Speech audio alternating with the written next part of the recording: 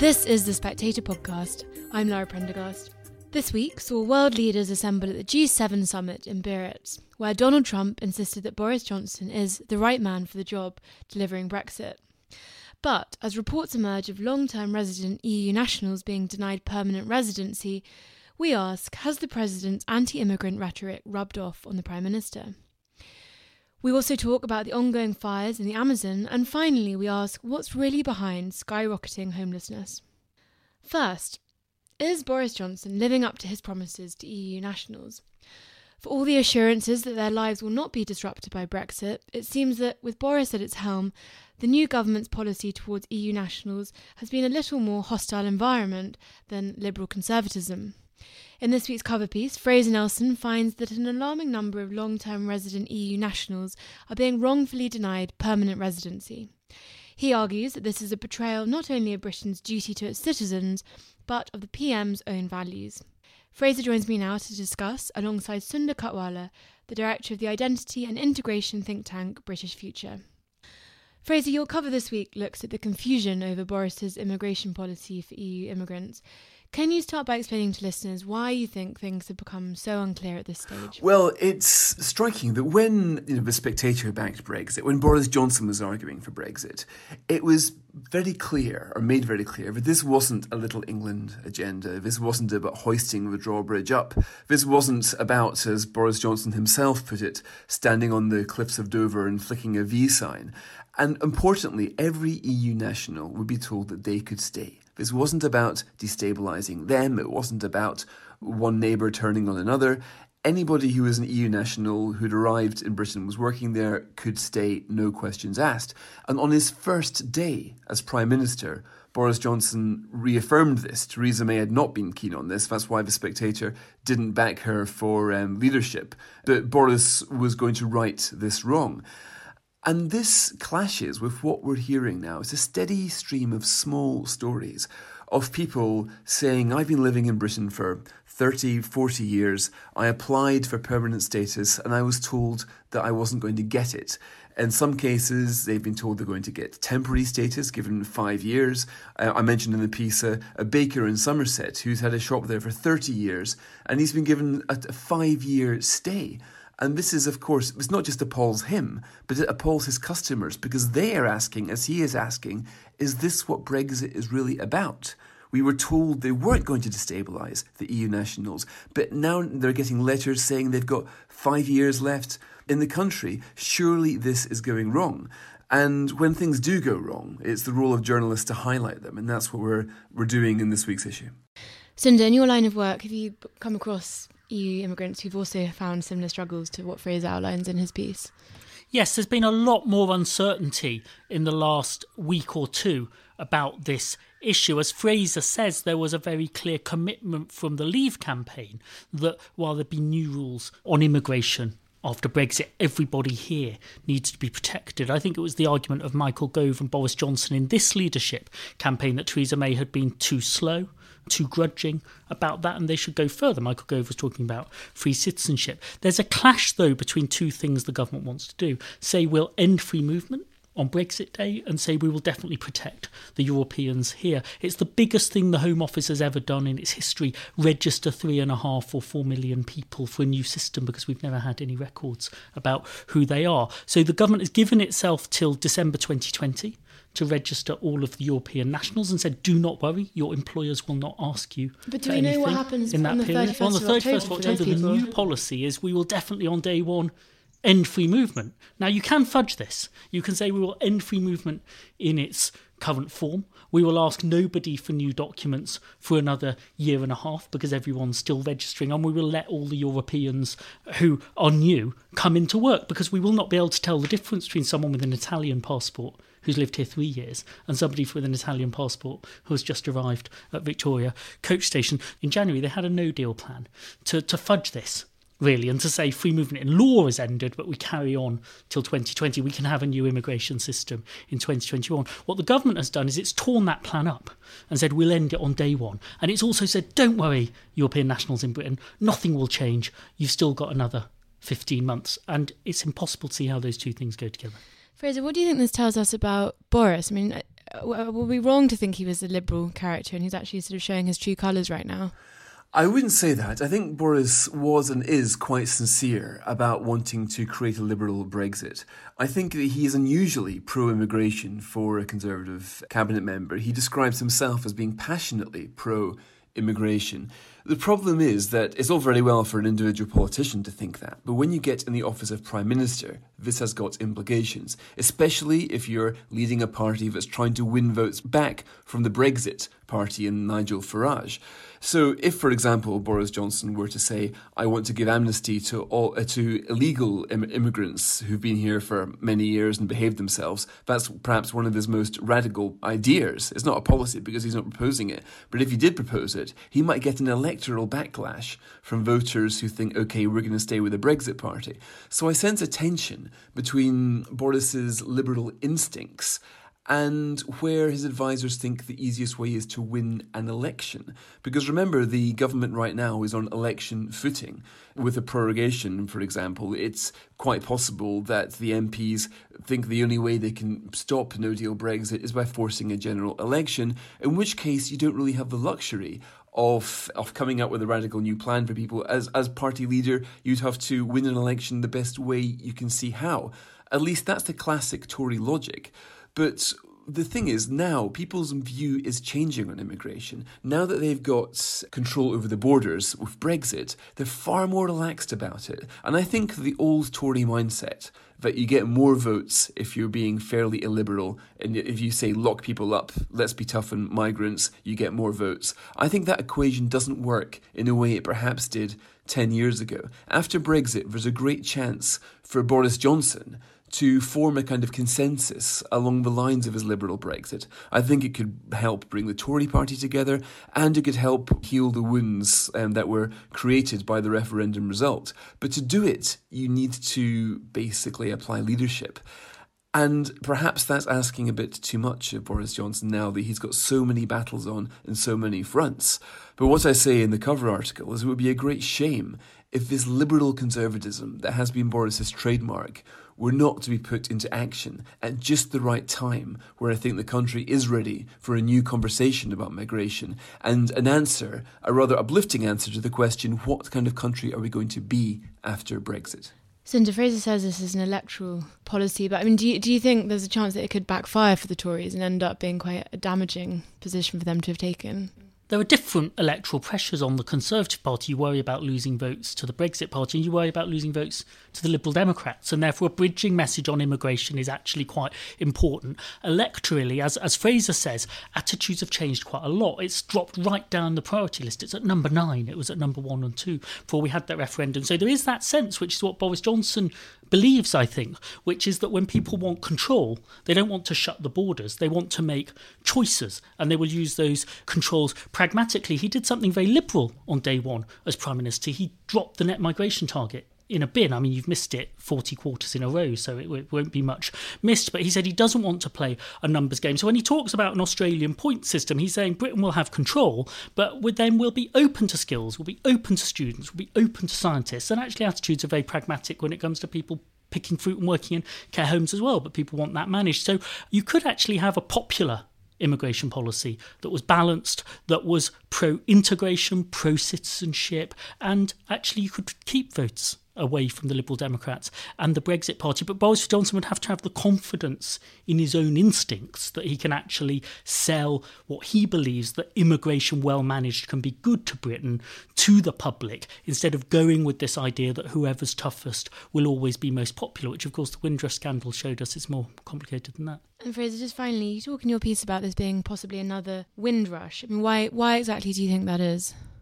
Because we can see the same mechanics that brought us the Windrush debacle at work. We can see a Home Office where when people apply to them for a status, they're almost looking for reasons to fault them.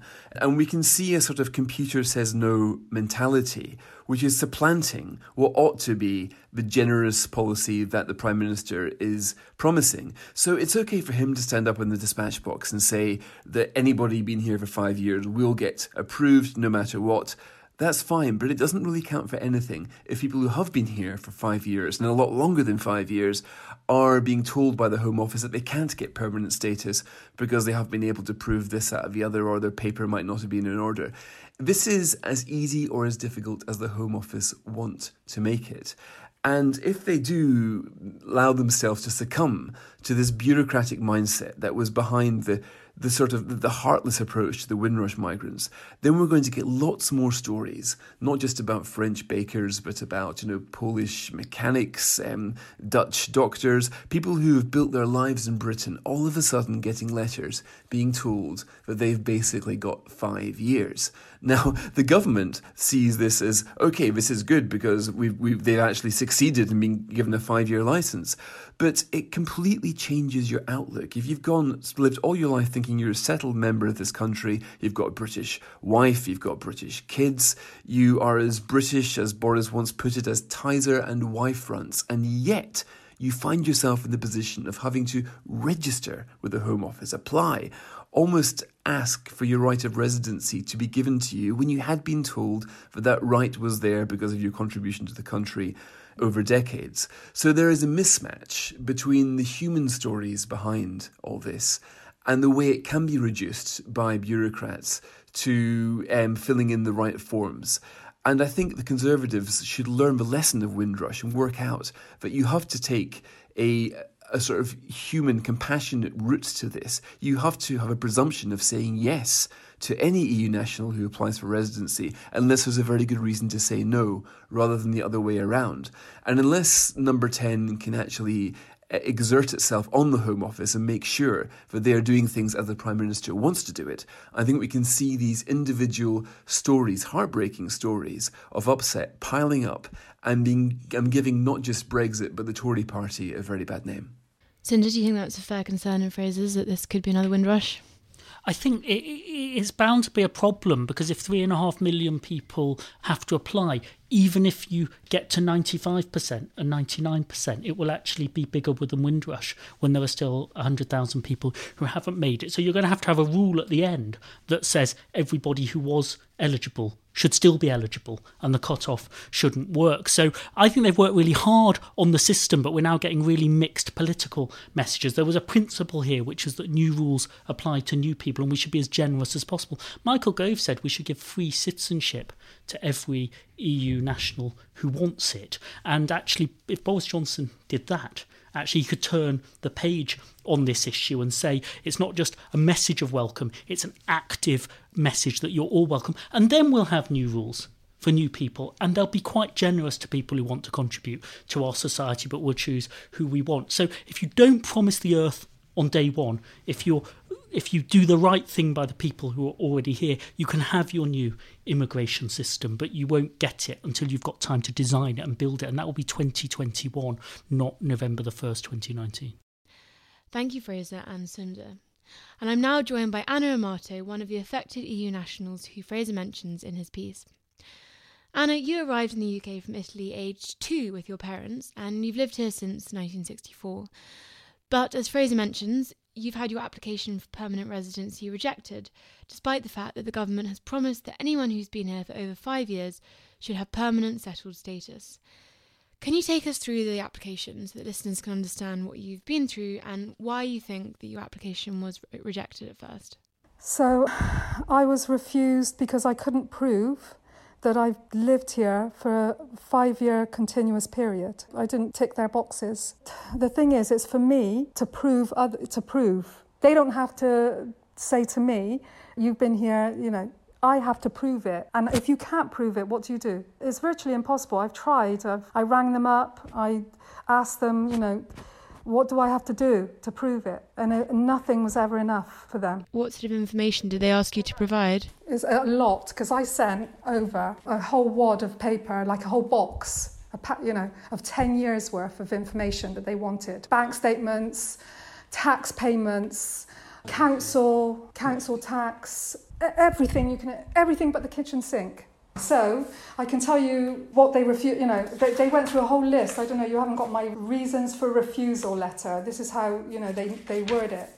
So that is very, very callously written, without any consideration of what the impact that would have on someone like me who's been here all their lives, 55 years, and then told literally that you never even existed. You were never even important. You didn't even matter. That's how it feels. Have you been given any indication about what happens after the 31st of October? No. So what happens after the 31st?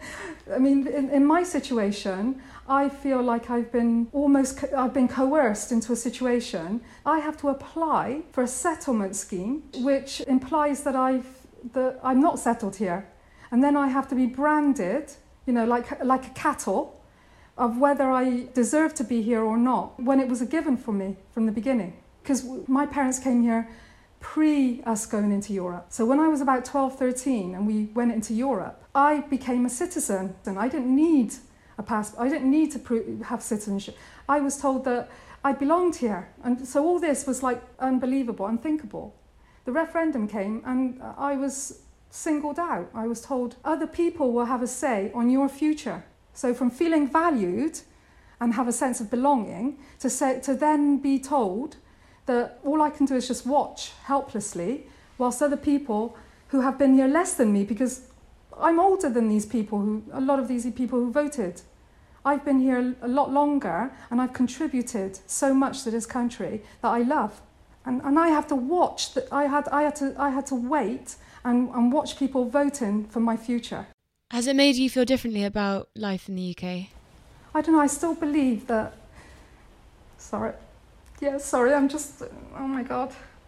Well, so don't worry. I still believe that fundamentally there's decency, that we are a decent nation. I still believe that. It's just that we've lost our way a little bit. And I don't want to say and give up and go, no, I'm going to live in another country. No, I don't want to leave. I want to be part of, being a progressive country, not a regressive one. Do you know of other EU nationals who've been through similar experiences? The problem is that if you've been working here, I'm a second generation daughter of an immigrant, and a lot of my friends who are they were born here. And the people who weren't, the ones I know, are Mel, my brother. He got it straight away because he had P60s. He didn't have any breaks, to have children and to be a housewife. Because I was self-employed and a volunteer for 7 years, because, I'm a trained counsellor, so I gave back to my community as well.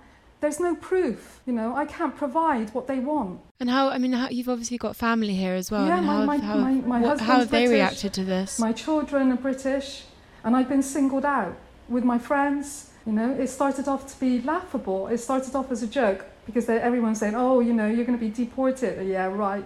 It's just, it was the unthinkable. But now the unthinkable's become the reality, my reality. And when exactly did this letter arrive? Because obviously we've had a change of Prime Minister. I mean, have things changed dramatically in the last few months since Boris Johnson became Prime Minister?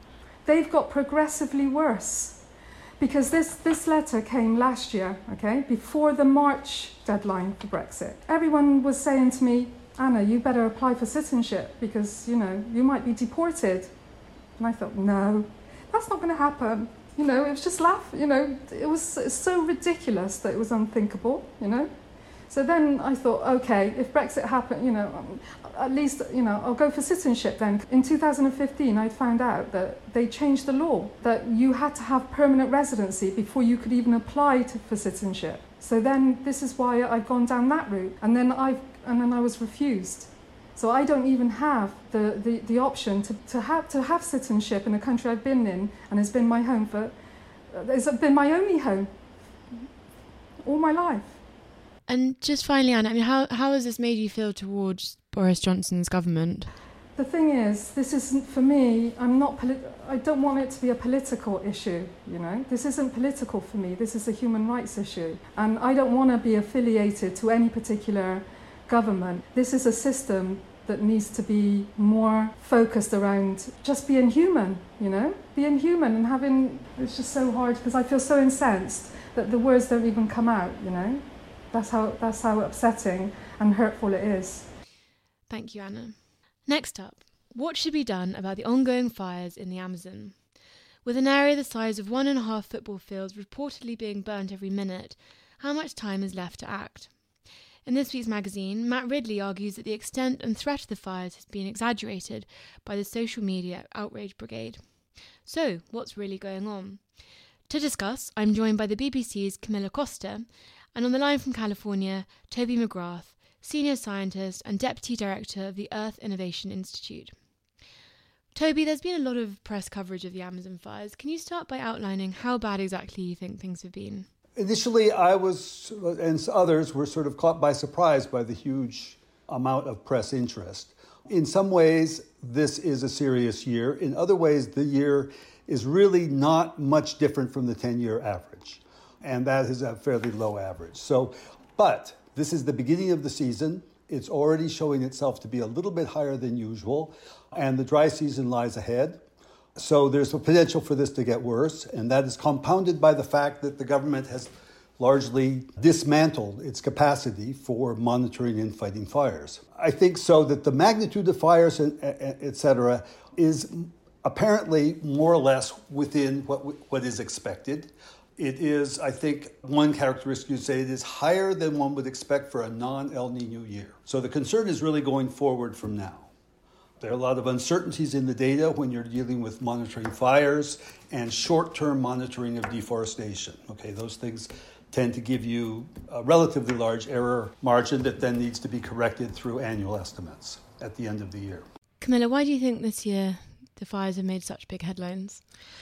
I think in Brazil, at least, what really called attention was the fact that, due to a very specific, as scientists have been explaining, conjunction, so to speak, a very specific combination of factors, you had some smoke from the fires in the Amazon region, not only in Brazil, but also in Bolivia, coming to larger cities like São Paulo and sort of darkening the sky. So this called people's attention to what was happening. But obviously, as Toby had said, the Amazon has been quite the hot topic in Brazil in the past couple of years, no pun intended.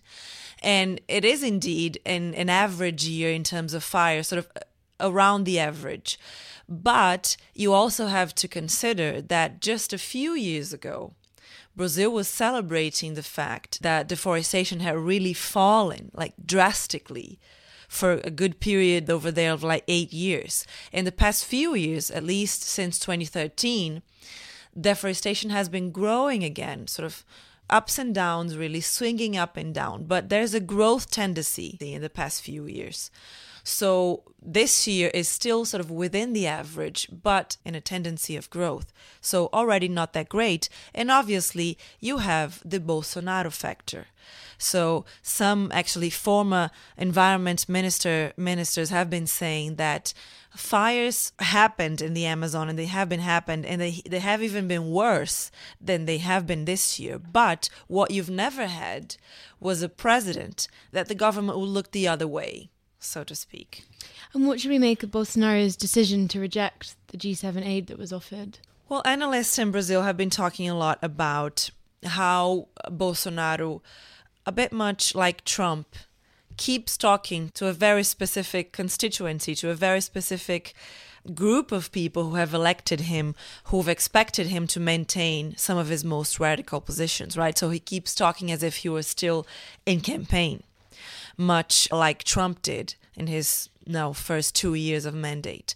Now, what some people say is that the government has mishandled the situation, the fact that the government has taken too long to respond to the fires.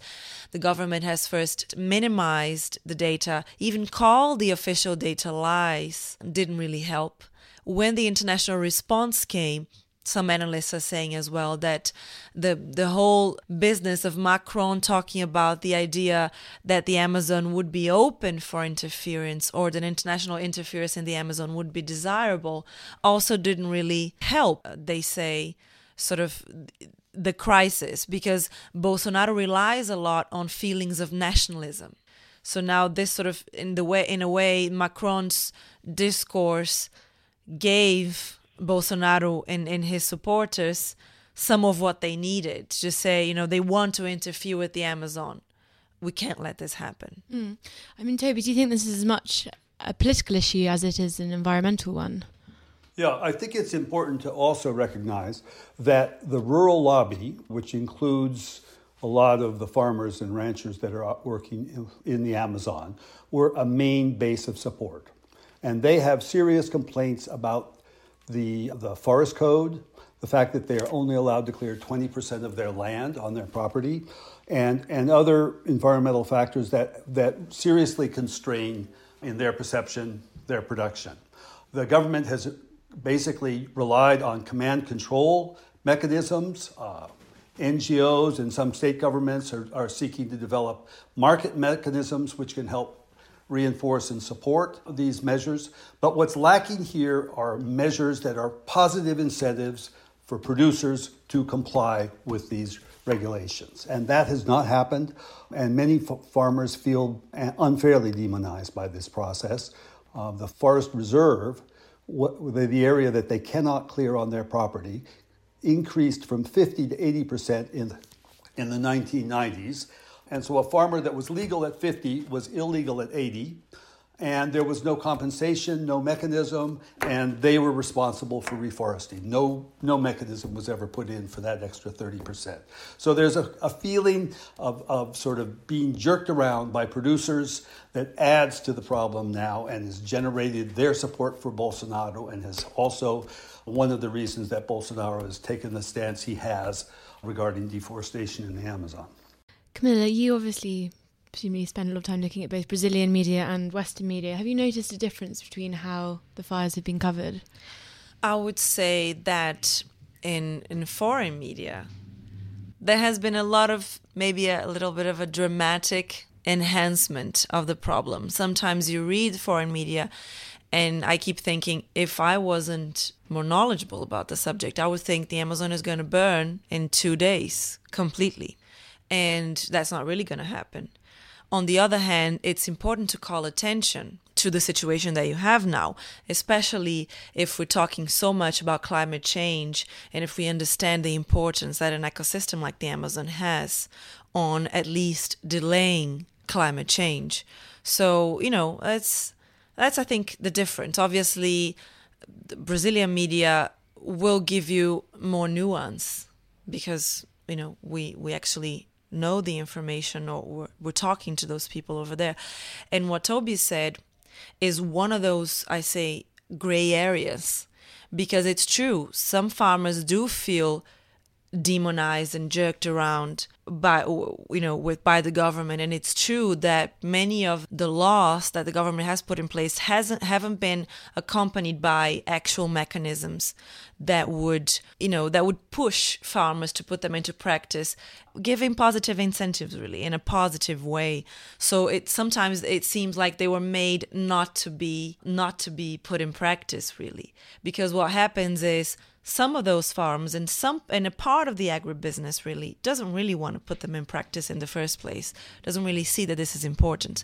And another part doesn't really have a good incentive, doesn't really know why or how they should put this in practice. You even have some big agribusiness representatives now saying, look guys, the truth is that we don't need any more deforestation to increase the production in Brazil. We can do this via modernization of what we already do. We can do this via a number of ways. The government, could be putting in practice a lot more of a positive incentive system. There's a million of ways that we could do this that do not involve us messing with the forest and with conservation, so we can all live together here. And Toby, just finally, how did the Brazil fires fit into wider global climate patterns? Yeah, Amazon fires, or more specifically Amazon deforestation, is potentially a very critical factor in our climate change issues, primarily because it represents us, somewhere between 15 and perhaps as high as 20% of carbon emitted to the atmosphere. But that piece is a much larger piece of the reductions that are needed to avoid really sort of catastrophic climate change. So they can play a very strategic role in keeping us within a range of what's more or less considered manageable climate change. And so in that sense, they're very important. And much effort has been made through work on carbon credits, the RED Plus agenda, work with corporations and to basically create market pressures and incentives for slowing and reducing deforestation, plus a range of government programs that have all come into place over recent years and are increasingly have the potential to be effective. I think the new piece that's coming in now is the possibility of the California's tropical forest standard being approved by the legislature and being implemented in California. This will then create a world-class system and standard for essentially offsets from California businesses to countries that are complying and meeting the standards for conserving forests. And if I can, I would also point out that scientists that have been studying the Amazon do say that those fires fit a global pattern of climate change because the forest is becoming more flammable. So the rising in temperatures combined with deforestation, but also by other means, has been making it so that the dry seasons last longer in more parts of the forest, which is already an ecosystem that's not really prepared for fire, in which fire is not natural. So it's making the forest a bit more susceptible to fires and to actually fires spreading quickly. So they have a devastating effect. So it's kind of a cycle effect there. Fires make the forest drier, the forest burns easier, temperature rises, makes the forest drier, etc., etc. Yeah, I think the important point there, though, is that a lot of that vulnerability is related to human interventions. For example, logging, clearing small patches of forest, and then these fires that creep along the forest floor, very low levels, but they're sufficient to be able to kill off big trees with thin bark that are not adapted to a fire regime. And with that, then you begin this whole cycle of opening up the forest, making it drier and more vulnerable to subsequent fires. And we do not know exactly what the area of the Amazon is that has been damaged. And at least, for right now, that's very difficult to monitor at this point. We can find out later when trees start dying in large patches and we have these fire scars. So there's a lot of unknown here about really what the impact of these fires is. Thank you, Toby and Camilla. And finally, homelessness. Over the years, Adam Holloway, the MP for Gravesham, has spent months living on the streets trying to find out what causes homelessness. He writes about his experiences in the magazine this week, arguing that our unwillingness to confront uncomfortable truths means that we end up treating only the symptoms of homelessness rather than its causes. Adam joins me now alongside Lorna Nolan, who runs a sanctuary homelessness shelter in Gravesham. Adam, you're a Member of Parliament, but you say in your piece in The Spectator this week that in total you've spent about 5 months sleeping rough. Can you tell us how that happened and the lessons that you learned from it? Yeah, so back in the early 90s, I made 3 documentaries for ITV where I tried without cheating to live out on the streets. And what really shocked me when I did it then was how you had people who were properly mentally ill. I mean, I remember seeing a guy drinking from a puddle like a dog near Charing Cross Station, and hundreds of people just kind of walked past him. So that was a big lesson of the first one. Then I did a week in New York, which is altogether a very different proposition from the UK. And then I did another ITV documentary a year or so ago, and the odd night out here and there, most recently about a month ago. But my main conclusion from all of it is that the people who are absolutely least able to look after themselves in our society are the ones who end up on the street. And that really, it can't be right that it's the drug addicted and the mentally ill, because they're literally the people who are least able to fend for themselves. And we need to find, a more rational way of dealing with this rather than just treating it all about being not having a home. It's not. Homelessness is merely a symptom of a bigger problem, mostly mental health and drug addiction. Lorna, you run the sanctuary shelter. Is what Adam's saying resonating with your own experience?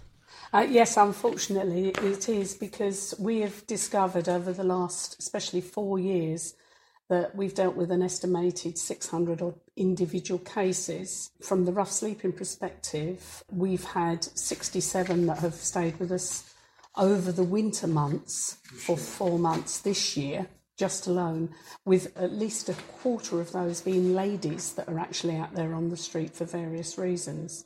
But one of the main concerns we've had is the rise in mental health and also addictions. And addictions come in many forms.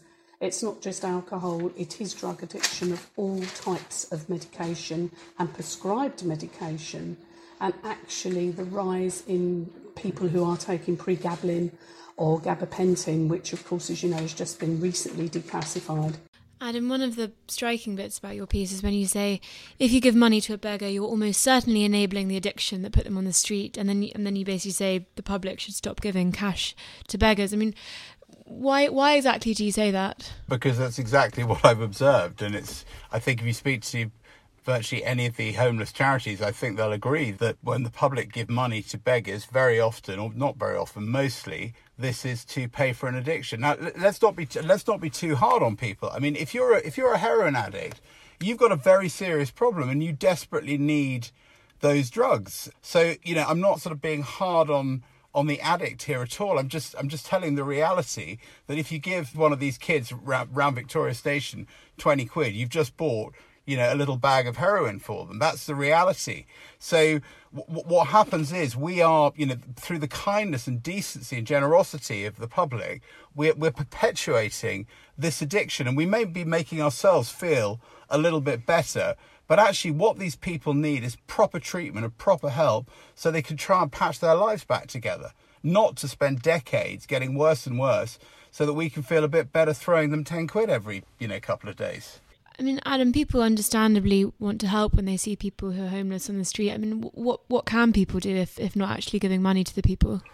Well, I think as a sort of society, we need to grow up, because we, each side of the political divide likes to sort of, call the other names. And, but the reality is, as I said at the beginning, homelessness is generally speaking a symptom of another problem. Until we start actually treating homeless people as individuals rather than just sort of an amorphous mass called the homeless, and actually, appreciate that different people have different problems and try to help them out of those problems, we're going to get absolutely nowhere. And Lorna, I mean, we've got an MP here with us. What would you ask the government to do to help the homeless? I think we've encountered so many. We've looked at obviously statistics from various other homeless charities, but we know as a local charity that just putting someone in a room with 4 square walls is not the answer. That actually what they do need is the support to be ongoing. We also have looked at what we can do as a charity, and we've decided that we will continue to support people who are willing to engage. Now, a lot of other agencies do that, but we keep the support going by actually seeing them on the street as well as in the shelter. And this has been something that we've taken forward, and we're now looking at a support plan that these guests will sign up to. We don't call them clients, we call them guests. They come into our home, and basically they are doing, as sanctuary, they're signing up to say that this is what they're hoping to change. And even a small difference, like being able to go down to the job centre and even to fill out a form for a benefit, is a big step for some people. And that's what we're hoping will happen. The other side is we're also signposting them to other agencies and charities that can help them with these addictions, that actually they will sign up to them. And we will continue to do that as long as we possibly can. Just finally, Adam, one other interesting bit about your piece was where you talk about people who voluntarily choose to sleep on the streets. Can you tell us a bit about that? Yeah, I mean, I think there are a very, very small number of people for whom that is actually a choice that they make. But I mean, I think a more important thing perhaps to end this on is to talk about, firstly, how certainly in London, central London, well over half the homeless people are foreign nationals. I think today in my own constituency, 16 people are sleeping out. 10 of them are drug addicts, but 4 of them are also foreign nationals. And then finally, we are adding to our population at the rate of, 200,000 or 300,000 people every year from immigration and also from births outstripping deaths. And we're not building enough homes. So inevitably, who's actually going to pay the price of that? It's going to be the people at the very bottom of our society who are least able to look after themselves. So we need to start treating these people like individuals and have a grown-up approach to people's problems rather than just lumping everyone together and talking about the homeless. Thank you, Adam and Lorna. And that's it for this week. As ever, if you pick up this week's issue, you can read everything we've talked about, as well as James Forsyth on the prorogation of Parliament, Lionel Shriver on progressive art, and Prudy's diary. Plus, if you subscribe to the magazine via spectator.co.uk/voucher, we'll throw in a £20 Amazon voucher. Thank you for listening, and please do join us again next week.